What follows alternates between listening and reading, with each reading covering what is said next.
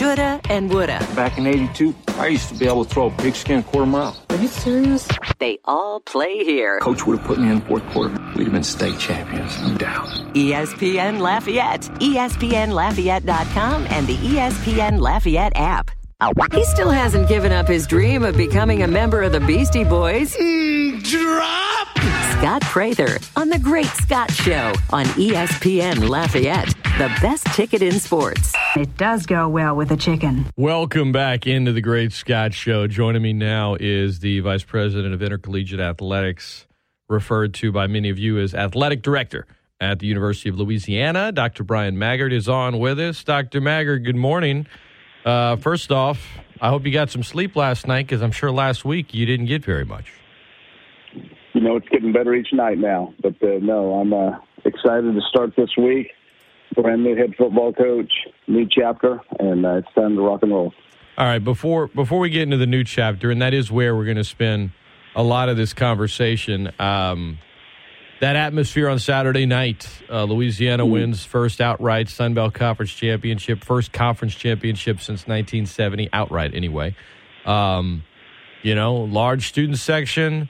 The home side of Cajun Field was pretty lively, pretty packed. I don't know if it's because they were just loving football. How many of them were, as you like to say, maybe sauced up, regardless of why or how. Obviously, the product on the field had something to do with it, but the fans that were there were loud, man. That was from an attendance and atmosphere standpoint, that was one of the more memorable games in Cajun Field history.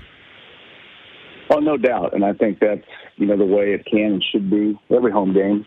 But I do want to say, for everybody listening right now, and if you know people who are at the game and aren't listening, a huge thank you, from myself personally, our athletics department, and certainly our football program.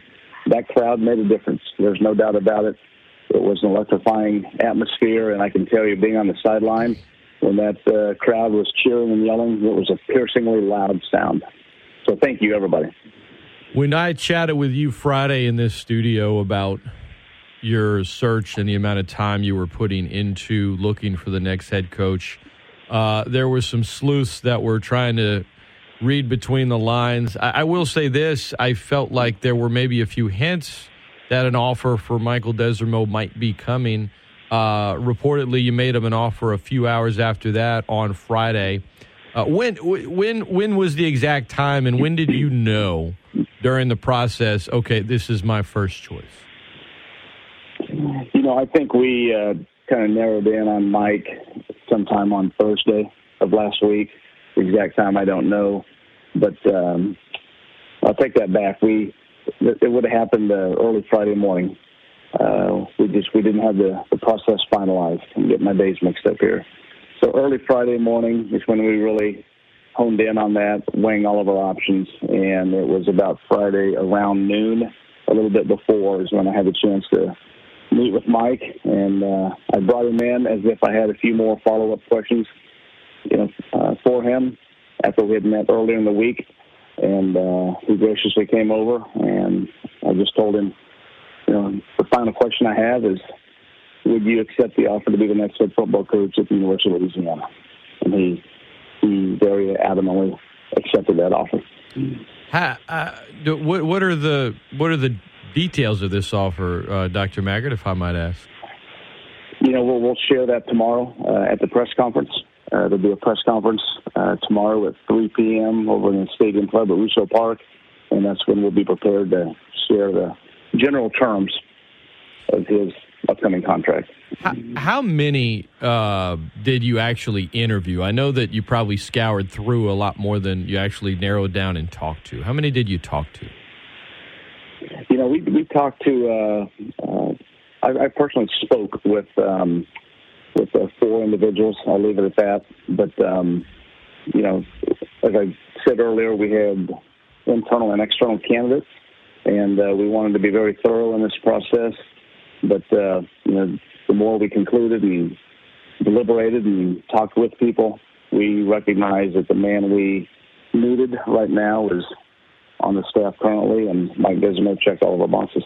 I know, we asked you last night, you won't give us names of other candidates you interviewed, but you said external and internal. Was there anyone else on the staff that you talked to?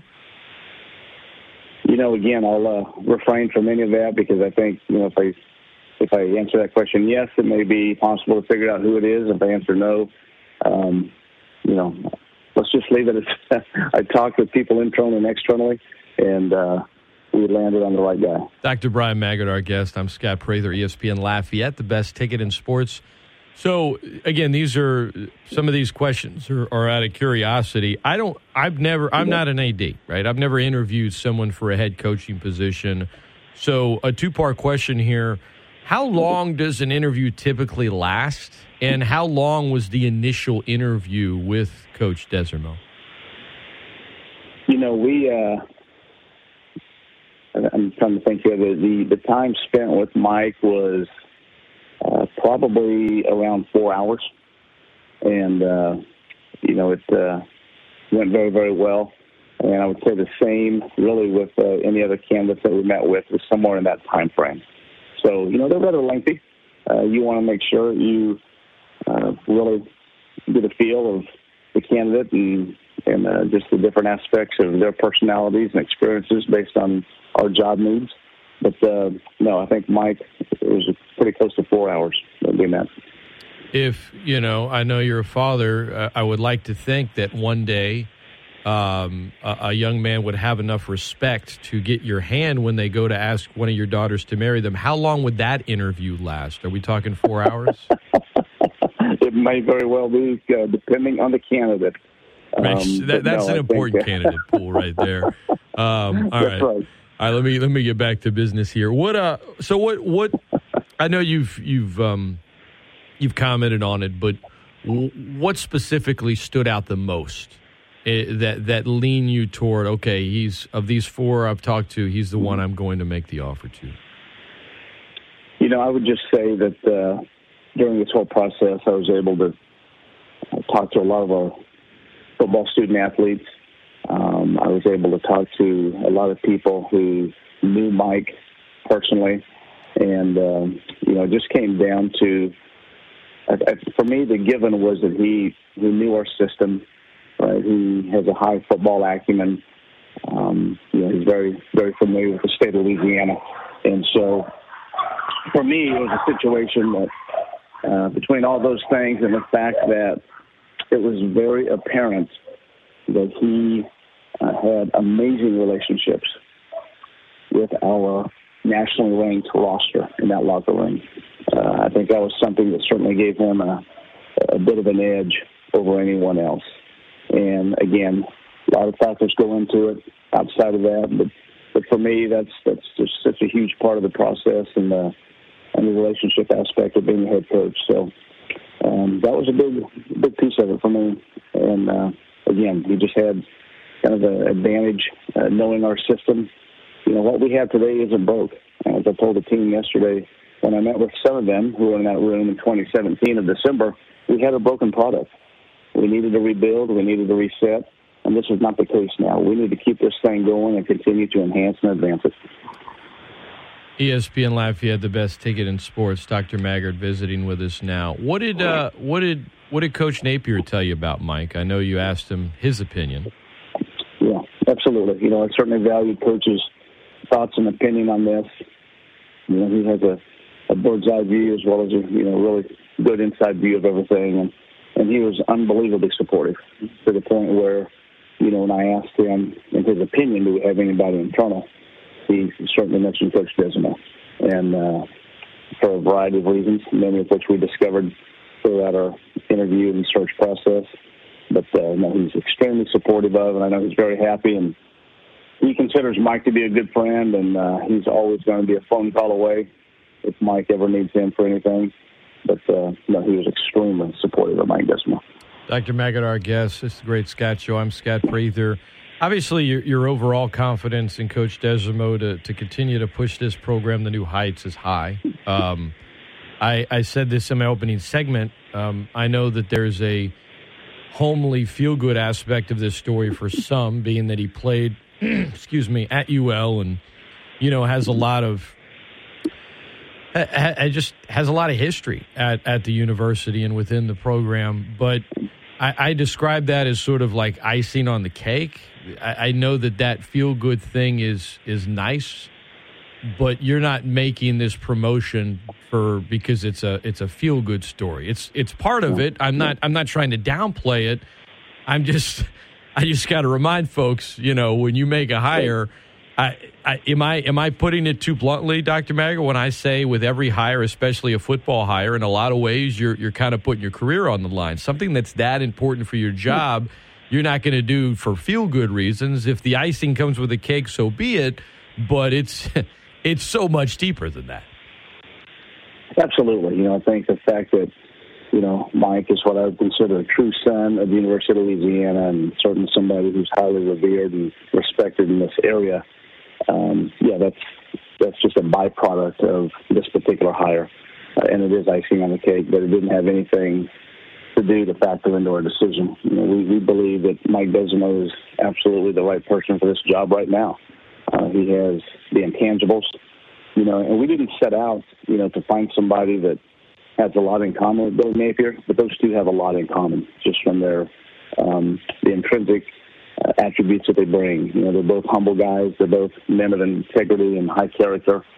Both great leaders, tremendous motivators. They build amazing relationships with the student athletes. Both very genuine. And so, there are a lot of similarities between the two. But again, that was not a requisite when we set out to find our next head coach. And so, no, this is an important decision for all of us. I told the team that yesterday before I announced him. I said we had to be thorough. I needed to make sure that we hired the best coach we could for this program right now. And there's a reason why we looked outside as well as inside. There's a reason why I spoke with so many student athletes that I did. There's a reason why I spoke to people in the building, to people throughout the state and certainly across the country about a variety of different people and a variety of different things. So we were very thorough. I know we were able to make this decision in what seems to be a relative short amount of time, but rest assured, we crammed probably what seemed to be 4 weeks of work into about a week and a half. Dr. Maggard, our guest, ESPN Lafayette. How much of your conversation with Coach Desormeaux was about assembling the necessary staff, and how much do you foresee, guys that are currently working with him remaining at UL? Yeah, we talked extensively about staff. That was a huge part of our conversation, and at the time that he and I were visiting, we knew that we were going to lose Coach Tony to Florida. And we also knew we were going to lose Coach Hockey. And, regardless, if you're an offensive-minded coach, one of the most important positions you're going to hire on your staff is the defensive coordinator, and certainly everybody knows the importance and value of your head strength coach, a critical hire for any coach, whether they're on the offense or defensive side of the ball. So we talked extensively about that. Then we did talk about the rest of the staff. And, we knew going into this that had Coach Napier stayed, right, if there was no transition, we weren't going to make any changes on our staff. Billy put together an unbelievable group of men who are also fantastic coaches, and we're gelling very well. And so my belief would be that Mike would keep all the remaining coaches on staff that want to be here, and I think they want to be here. They know we've got a great thing going. They want to continue to be a part of it. So I'm hoping that the transition will be minimal, but we know for sure that Coach Jaluk is gone. That'll be a big hole to fill from a state of Louisiana recruiting standpoint. And then we need to go out and get us a great defensive coordinator and a really, really good head strength coach. All right, ESPN Lafayette. So Coach Napier told us Saturday to just follow up on what you just said, that he was only taking a few with him. And as it was reported last night, and you've just verified, Patrick Toney, Mark Hockey, Jabbar Jaluk, he said, we're taking a small group right now, and, we got signing day coming up and a quick turnaround. And I took it as almost insinuating there may be a little more after that. I'm just looking. I mean, can you elaborate on that at all, or is it what you just said? You anticipate most of the staff being back, aside from the ones you just mentioned?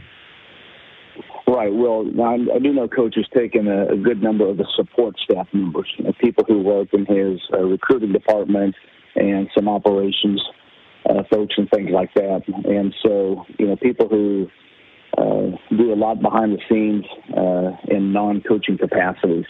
A lot of those individuals probably are in Gainesville right now. I think they left on Sunday to go down there.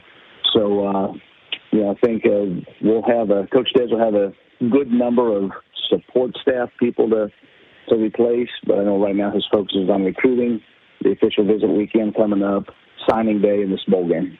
Well, I know Billy had close to 40 analysts throughout his time, and that's quite a bit. Does Des plan on having quite that many? And if he does, are you ready to to give him whatever he needs in that regard? Yeah, we're not going to take any steps back on the level of support for that program.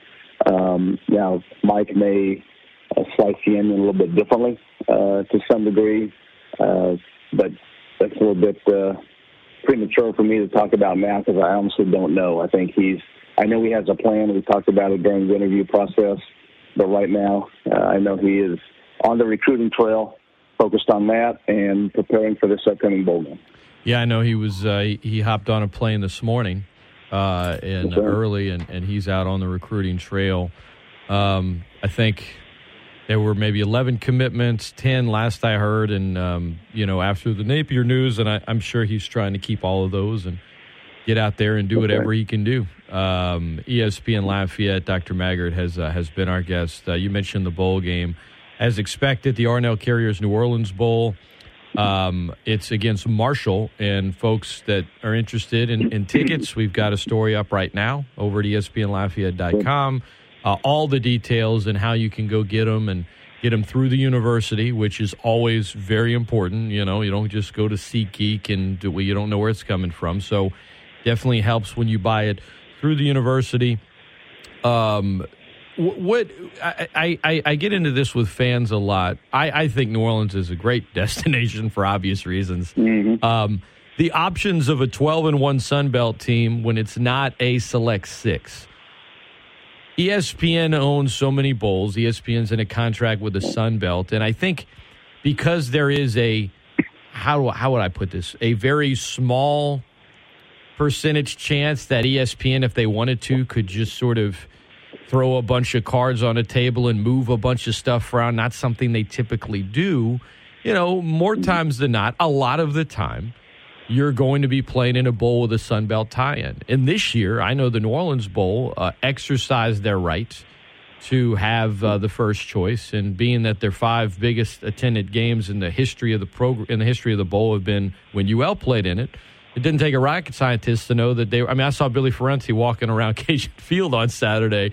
Everyone knew that they were heading there, but I guess for some of the fan base, Dr. Maggard, that don't understand sort of the intricacies and ESPN and the TV contract, could you elaborate a little bit on how it works and this idea of, the sugar or the cotton and sort of the reality of that versus,